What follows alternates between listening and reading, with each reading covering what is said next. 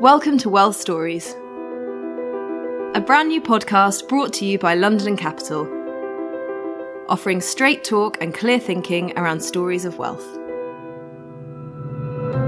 Every episode, Robert Paul is joined by an expert from London and Capital and a special guest to share their experiences and insights around topics ranging from divorce to the psychological effects of coming into wealth. So, welcome to this episode of London and Capital's Wealth Stories, which is all about wealth management and women. I am delighted to be joined on this episode by Jessica Crane and Kirsten Burt. Welcome. Hi, Rob. Hi, Rob. Great. So for our listeners, perhaps each of you could give just 1 minute on yourselves and your businesses just to frame where you're coming at this discussion from. And we'll start maybe with Jess. Yeah, thanks, Rob. Okay, well, it's great to be here today. I work with Rob. I'm an executive director in our private wealth division at London and Capital, and I've been at the firm for 15 years.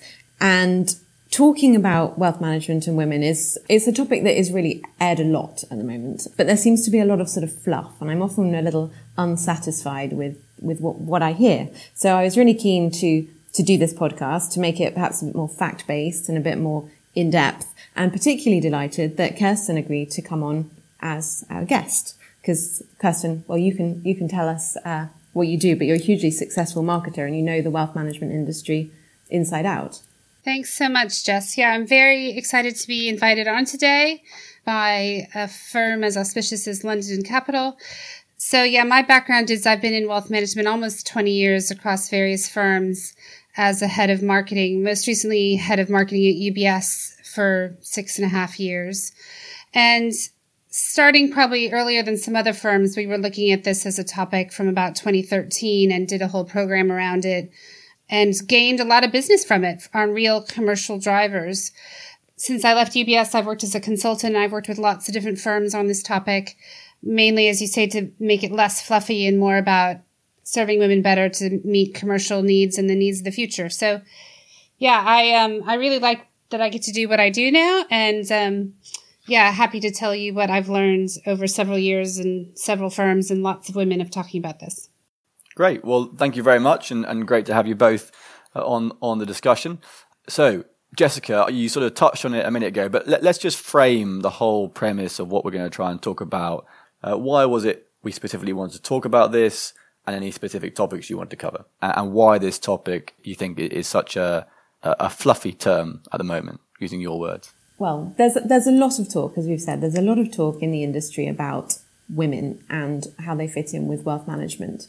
I think there are various reasons why it's so timely, not least the fact that the sort of female representation in all industries has been sort of brought to the fore more recently through initiatives like Me Too and Everyone's Invited, and it's sort of what's being spoken about on a sort of sociological level, but also because there's what's known as this great wealth transfer. So essentially, baby boomers who made their money in the previous decades, which a lot of them were men, there's this big transfer of the wealth that they've developed over the last 50 years or so to the people that will be inheriting from them. And to an extent, that will be what people know as sort of next gen, so the next generation. But before it goes to the next gen, inevitably, there'll be a large transfer of wealth from men to women, as women tend to live longer than men. They tend to outlive their husbands.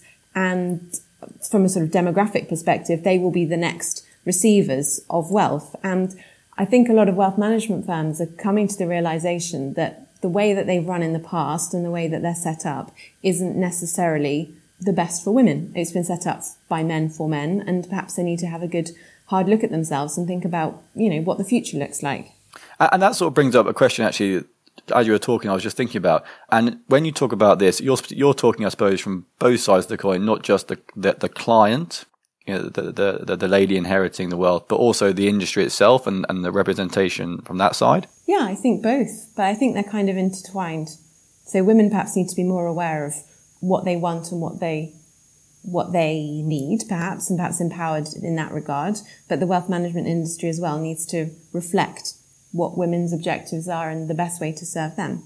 And Kirsten, I suppose from your perspective, you were a very successful woman in the wealth management industry, so you can see it from one side. But I suppose on the marketing side, you've also had to try and engage the end client also. So I no doubt you have a litany of facts and figures you can explain to us to help put some detail on what, the valid points that Jess was just talking about. Yeah.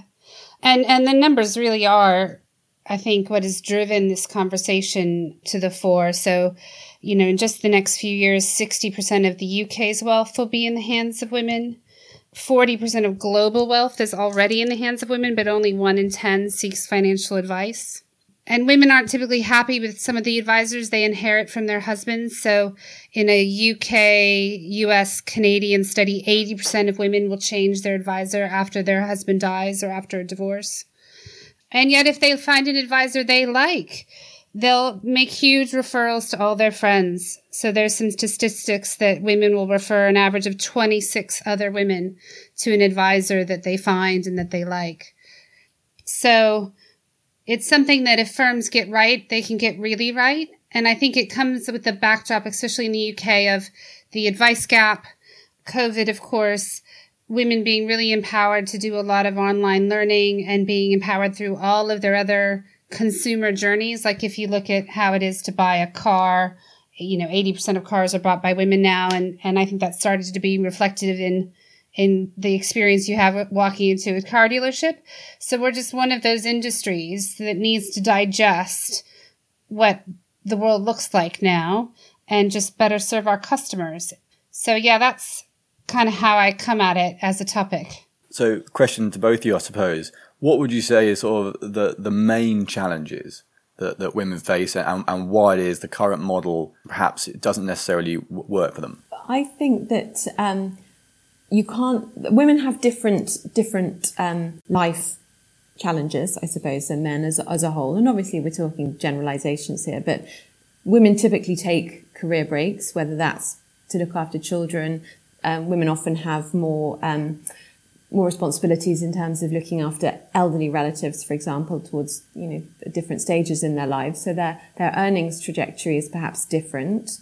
The gender pay gap, the gender pension gap, these are both documented differences between men and women. I know Parliament published a research briefing this year, and there were different figures sort of bandied around depending on what exactly you were looking at. But essentially, there seems to be about 35% gap between the genders' pensions. So for a man who's retiring, his pension, the average man's pension is 35% larger, or the income he's taking is 35% bigger than the average woman's pension. And women live longer as well, as we've already sort of touched upon. Kirsten, I know you have some other facts about some of the differences between women and men and the way that the industry doesn't necessarily service women. That's been sort of set up differently. Yeah. I mean, I think, as you say, pensions typically form the backbone of most people's retirement plans, and the way the whole UK pension system is set up with very complex annual allowances and things like that just doesn't typically work for women. So they sort of start at a disadvantage there. And then when you go into wealth management firms that also sort of are set up around investments, there tends to be a lot of language and jargon around not just pensions, which of course are full of jargon, and then investments, which also are full of sort of complex terms. And the history of where the UK industry was, you had a lot of stockbrokers that talked a lot about stocks and shares and buying and selling. And that wasn't typically the way women saw wealth. Where they tend to engage is when you have a more holistic planning discussion and say, well, what's the wealth for? Is it for your retirement? Is it for your children? Is it for a second home? They engage with it at a really kind of goals-based level, which I think a lot of financial planners in the UK are really good at. But some either traditional wealth managers or sophisticated investment shops just aren't used to talking in a goal-based conversation. Yeah, I completely agree. There needs to be more of a focus perhaps on objectives. And to an extent, I suppose, when you go to a wealth manager, you should be assuming that they have a sound investment strategy and they have good investment skills. And firms need to focus lots more on perhaps relationships and building trust. And when women believe that they found someone that has integrity and they get on with, and that they'll act in their best interests, that's what they're really looking for. So it sounds, and correct me if I'm wrong, it sounds to me it's as much the human side of it that is the challenge, and perhaps the more transactional nature of the industry historically. Using your example, Kirsten, as a stockbroker, I'll give my client a call and explain the next whiz bang opportunity, and they'll like it or not like it, using lots of jargon, versus relationship, regular catch up, broader plan around how that integrates with life. That seems to be sort of one of the big solutions that we're talking about here.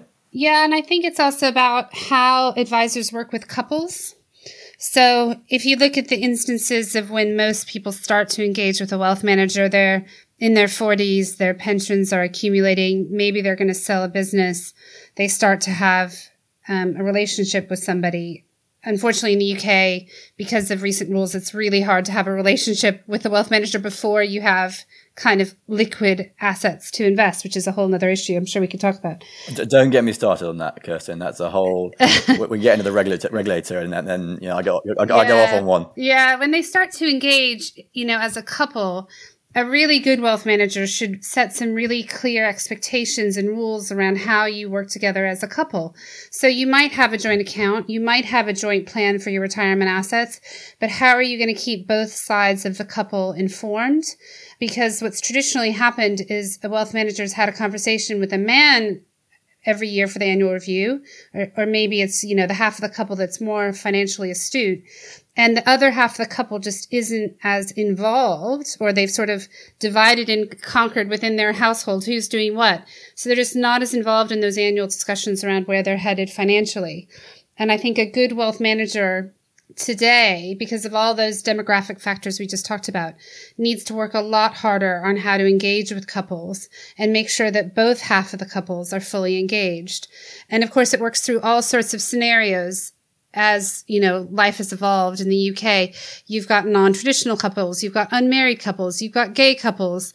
So a good wealth manager should have really robust training for their advisors on how to advise couples throughout all these different setups and help them both feel empowered and engaged. And how much of the emphasis is on the businesses to build teams to reflect those requirements, and how much in terms of how they structure versus, trying to help empower the ultimate client to communicate this with the firm, in your opinion? It's both important, I think. But I think that you need to, as an industry, you need to reflect your diverse client base. And if you can't do that, then people perhaps that aren't reflected within the roster of the teams, for example, might feel that they are less important or they don't matter. So I think it's really important that firms do that. But also, it's an educational and a communication piece as well. I mean, we can only control what we can do, and that we can communicate as best we can. We can think about how our different clients might receive what we are communicating or what we're saying. But I think there's a lot of work for the industry to do, yes. Would you say, a question to either of you, I suppose, that fundamentally when it comes to the investment side, female clients are different? Are they more risk averse? Do they have more defined ideas about, maybe ESG, maybe, impact or any other topic? That's a really interesting question. I know, Kirsten, you've got a lot of experience on the ESG front. On the risk averse side, I don't think, there are lots of studies about, whether women are less risk averse than men. I think the difference is perhaps that women are less confident generally and perhaps less articulate about their investment experience. Advisors thinking that women are more risk averse, than men actually is sort of essentially benevolent sexism at play. And that can be female advisors or male advisors giving that advice. And it can end up with women actually being poorer at the end. Because, for example, if you're looking at a pension pot and somebody's got 30 years of investment time horizon, and the advisor thinks that because she is less experienced, that she should have a less aggressive portfolio or a more conservative portfolio, she could end up retiring in 30 years' time with far less of an investment return than somebody who'd been, had a more aggressive portfolio to start with. So there's almost that the industry has preordained ideas about how women feel about investments, and that then ultimately as a self-perpetuating problem. Is it what you're saying? Yeah. There's all sorts of studies around how when women go into an area they don't quite understand, which finance is one of them, but you could sort of use any example, I don't know, using cars again, an example, like going into a mechanic shop, they'll tend to take a step back, really want to understand it, and really make considered decisions. And there's all sorts of studies that men will go in with sort of almost a false confidence that they can figure this out and they get it. So it's not risk adverse. It's usually a little bit of an education gap. And really good wealth managers will provide their female clients or any client that's less confident in this space really good either online education or spend some time with them to explain terminology and give them education. Because once women have a robust understanding of the financial landscape and the decisions they're being asked to make, they're not any less risk adverse. It usually comes from this safety and security footing that they just want to understand it before they make a decision. So I always encourage my clients to invest in education. There's lots of different tools online now that you can give your clients free access to, so women are very time poor. They can go and do some learning on the weekends so they can understand what all of the sort of alphabet soup of terminology we talk in means. So education is huge, and digital makes that all a lot easier. And as far as kind of ESG and sustainable investing, yes, they're much more interested in it, although everybody's getting more interested in it. And it goes back to that sort of goals-based discussion and values-based discussion, which is what's your money for? Yes, obviously you want to be able to retire on it, but at the same time, do you want that money doing good in the world or maybe not so good in the world? And so because women tend to be more values-based or goals-based, those either impact or sustainable investing conversations tend to resonate much higher. And the stat is that 80% of women who are interested in investing want to do it sustainably. That's interesting, isn't it? And then another stat you said earlier on, which I thought was an amazing stat, was that, and I suppose it maybe leads on to a point about the role of the peer group in how women feel about wealth managers, or how they access wealth management, I suppose. A typical female client might refer 26 of her friends, family, contacts. I thought that was an amazing number. I mean, huge. Yeah. And when you talk about education too, they'll tend to get it through their peer groups. So a lot of the studies that have been done about how do you increase, say, women's engagement with pensions or understanding of pensions, if you can do it with social media, and get a group of women talking about it and you normalize talking about it. So I'm American, obviously. It's a very normal talking point in America to talk about money and 401ks and retirement, whereas still in the UK, it's still a little bit of a faux pas in a lot of circumstances. So there's two places that peer groups really help. So once women meet an advisor, and I don't think it really matters if it's a man or woman, although as I agree with what Jess says about how the firm overall looks and feels. But I know lots of male advisors that have built a huge book of business off just doing a really good job with one woman, spending the time with her so that she understands everything and that there's trust there. And then all her friends come knocking. So it's actually a really good way to build a business for younger advisors. And that's interesting. You mentioned the topic about, I don't want to quote you incorrectly here, whether, it's a female advisor, a male advisor. Obviously, there are some quite well-known firms whose name we cannot mention, obviously out there who, are sort of women advisors for women. What importance do you place, the question to both of you, on having a female advisor advise females? I think you need the choice. As Kirsten said, I don't think it matters whether the advisor is male or female, but I think the clients need to at least have the option of the choice.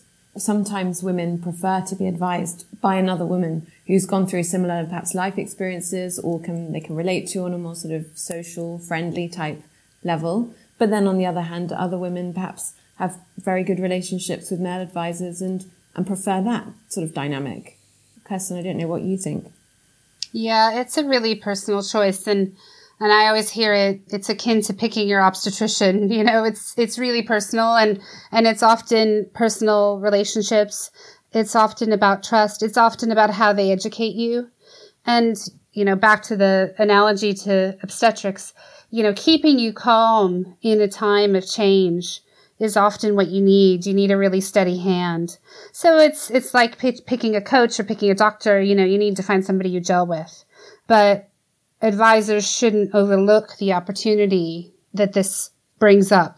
And it's an opportunity for anybody to embrace, really. So Jess, if we look at, when you sit down with female clients, do you find the conversation starts very differently to those male clients? Is there a trend there? Is there topics that get discussed at the outset, which men never touch on, or vice versa? Good question. Well, it completely depends, because I have such a wide range of different clients in different backgrounds and different ages, and clearly some I know better than others as well, and I've known for a long time, and we have a good, friendly sort of relationship.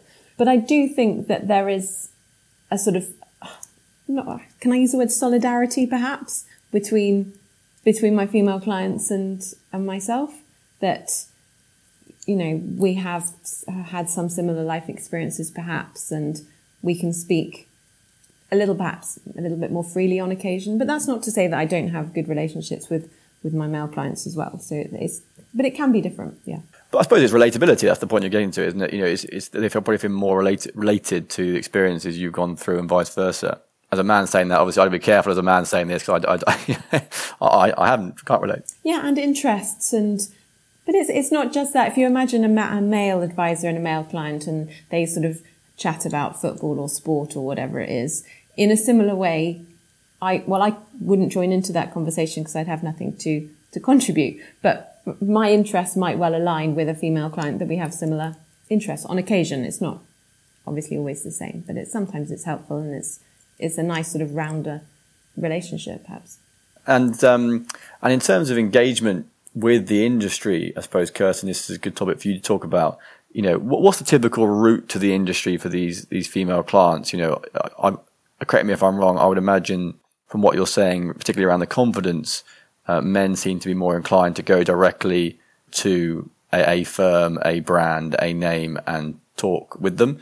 Is that the same for the female clients, for women, or do they tend to take a different route? I mean, I think, if you take those three sort of personas we were talking about, so the couples, I think, they tend to engage together. A lot of times it'll be the man that's getting a reference. I think if it's divorced women, they tend to have a relationship with a family lawyer, and the references come in through a family lawyer because they know who they like in the industry that will take good care of their clients in sort of difficult times.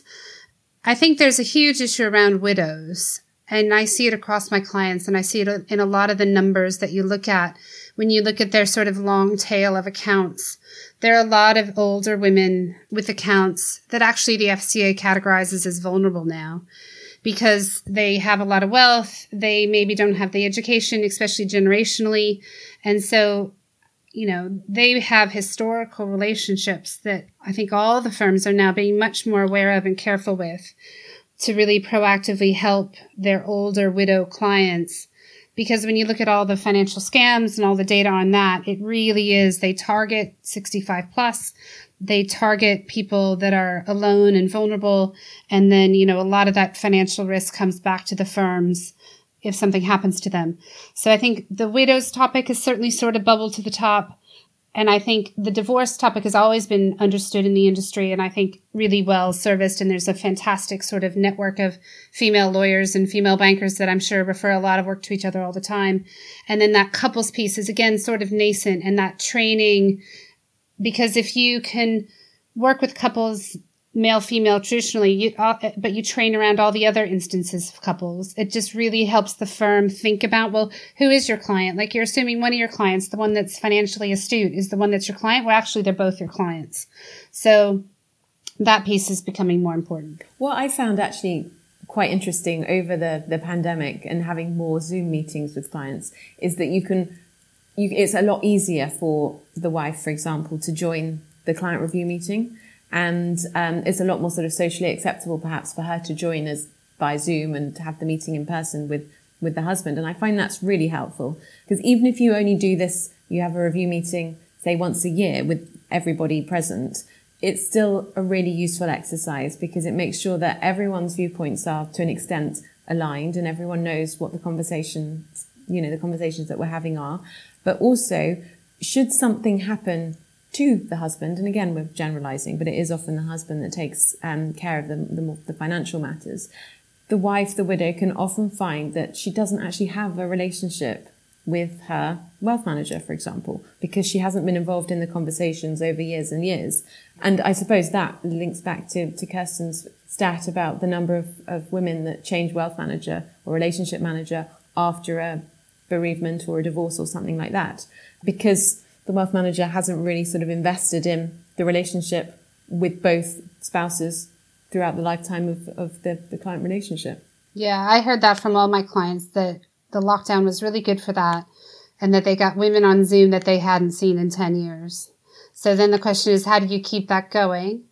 And then the other thing we heard around annual reviews is they're usually, an hour or so. They can feel a bit rushed because they sort of have to be done. And one of the things women really appreciate around annual reviews is to get sort of pre-communications on annual reviews to know what they're going to be talking about. And then follow-ups if they have questions, because sometimes they feel dumb asking a question about something they don't understand and they feel like they're taking up the time. So to sort of frame an annual review in a really kind of inclusive way so that both parts of the couple have time to talk through all their questions. Yeah, that's a good point. Yeah, that's a very fascinating point, actually. And it's sort of, that ties in with what you were talking, using your example of the mechanic, I suppose, when you're saying that, women tend to take more time over decisions, and that would sort of follow the same pattern, I presume. Yeah, and I'll just say a quick piece, because I know you guys have American clients. Everything we've talked about gets sort of amplified for American clients, because I'm American and I'm the American half. I'm the toxic half of the relationship. So all those complexities get amplified. All the terminology and sort of alphabet soup of acronyms gets amplified.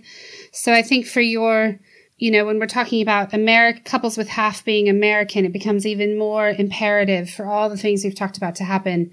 Education, inclusion, including them in discussions, because they might be left off assets or accounts because of the American issues and still obviously have an interest, but for structuring reasons not be on the account. So there's all sorts of issues it brings up that just sort of amplify everything we've been talking about. Yeah, I completely agree. I get told off for raising the US link too many times, Kirsten, so I really appreciate you doing it for me on this behalf. Yeah, I absolutely correct. Absolutely correct. Everything gets multiplied when you layer in the US fun and games of your tax system on top of ours. So I'm a bit conscious about time. So let's end, as I try and do. If you could give, and I'll ask this question to each of you, Kirsten, I'm going to put you on the spot first.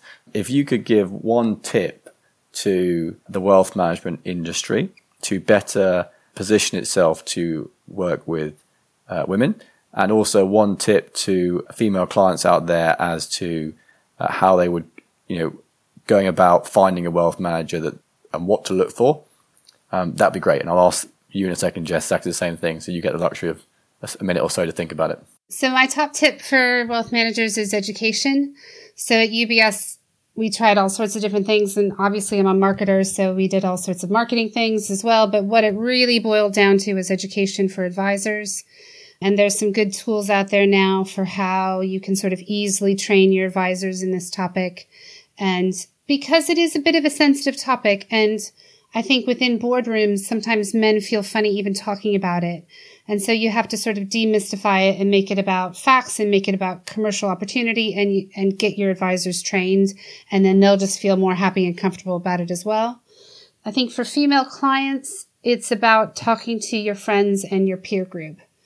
Demystify the topic. Talk to your friends about it. See who they're using. Make sure your friends understand what their pensions are. Make sure you understand what your pensions are. And then, once you talk to your friends and your contacts, then go about thinking about what might be right for you, either in wealth management or otherwise.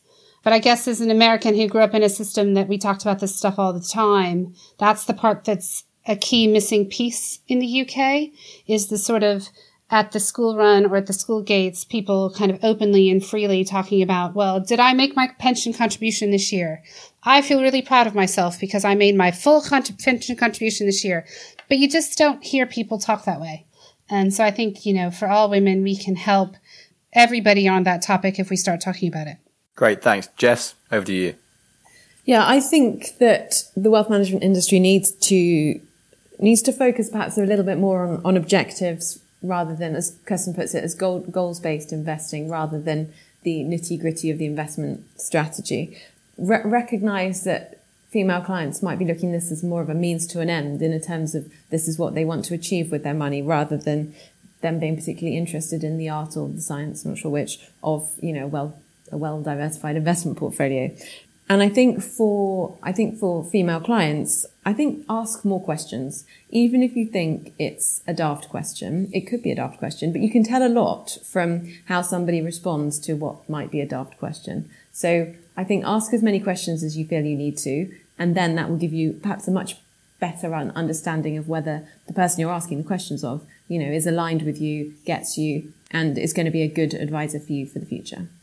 Yeah, I think that's an absolutely excellent point, Jess. I think that's applicable to all clients, actually, funny enough, to females based on what we said more specifically. Great.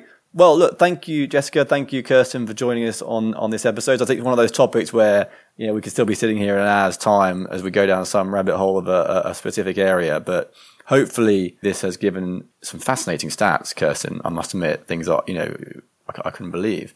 And an insight into where the industry needs to go. And for those female clients listening, what to perhaps look for or think about or ask, to your point, Jess, when it comes to their wealth managers. So thank you both very much. Thanks. Great. Thanks, Rob. Thanks, Kirsten. Subscribe to the series to hear personal stories, learnings, and discussions around real-life cases. It's an investment you won't regret.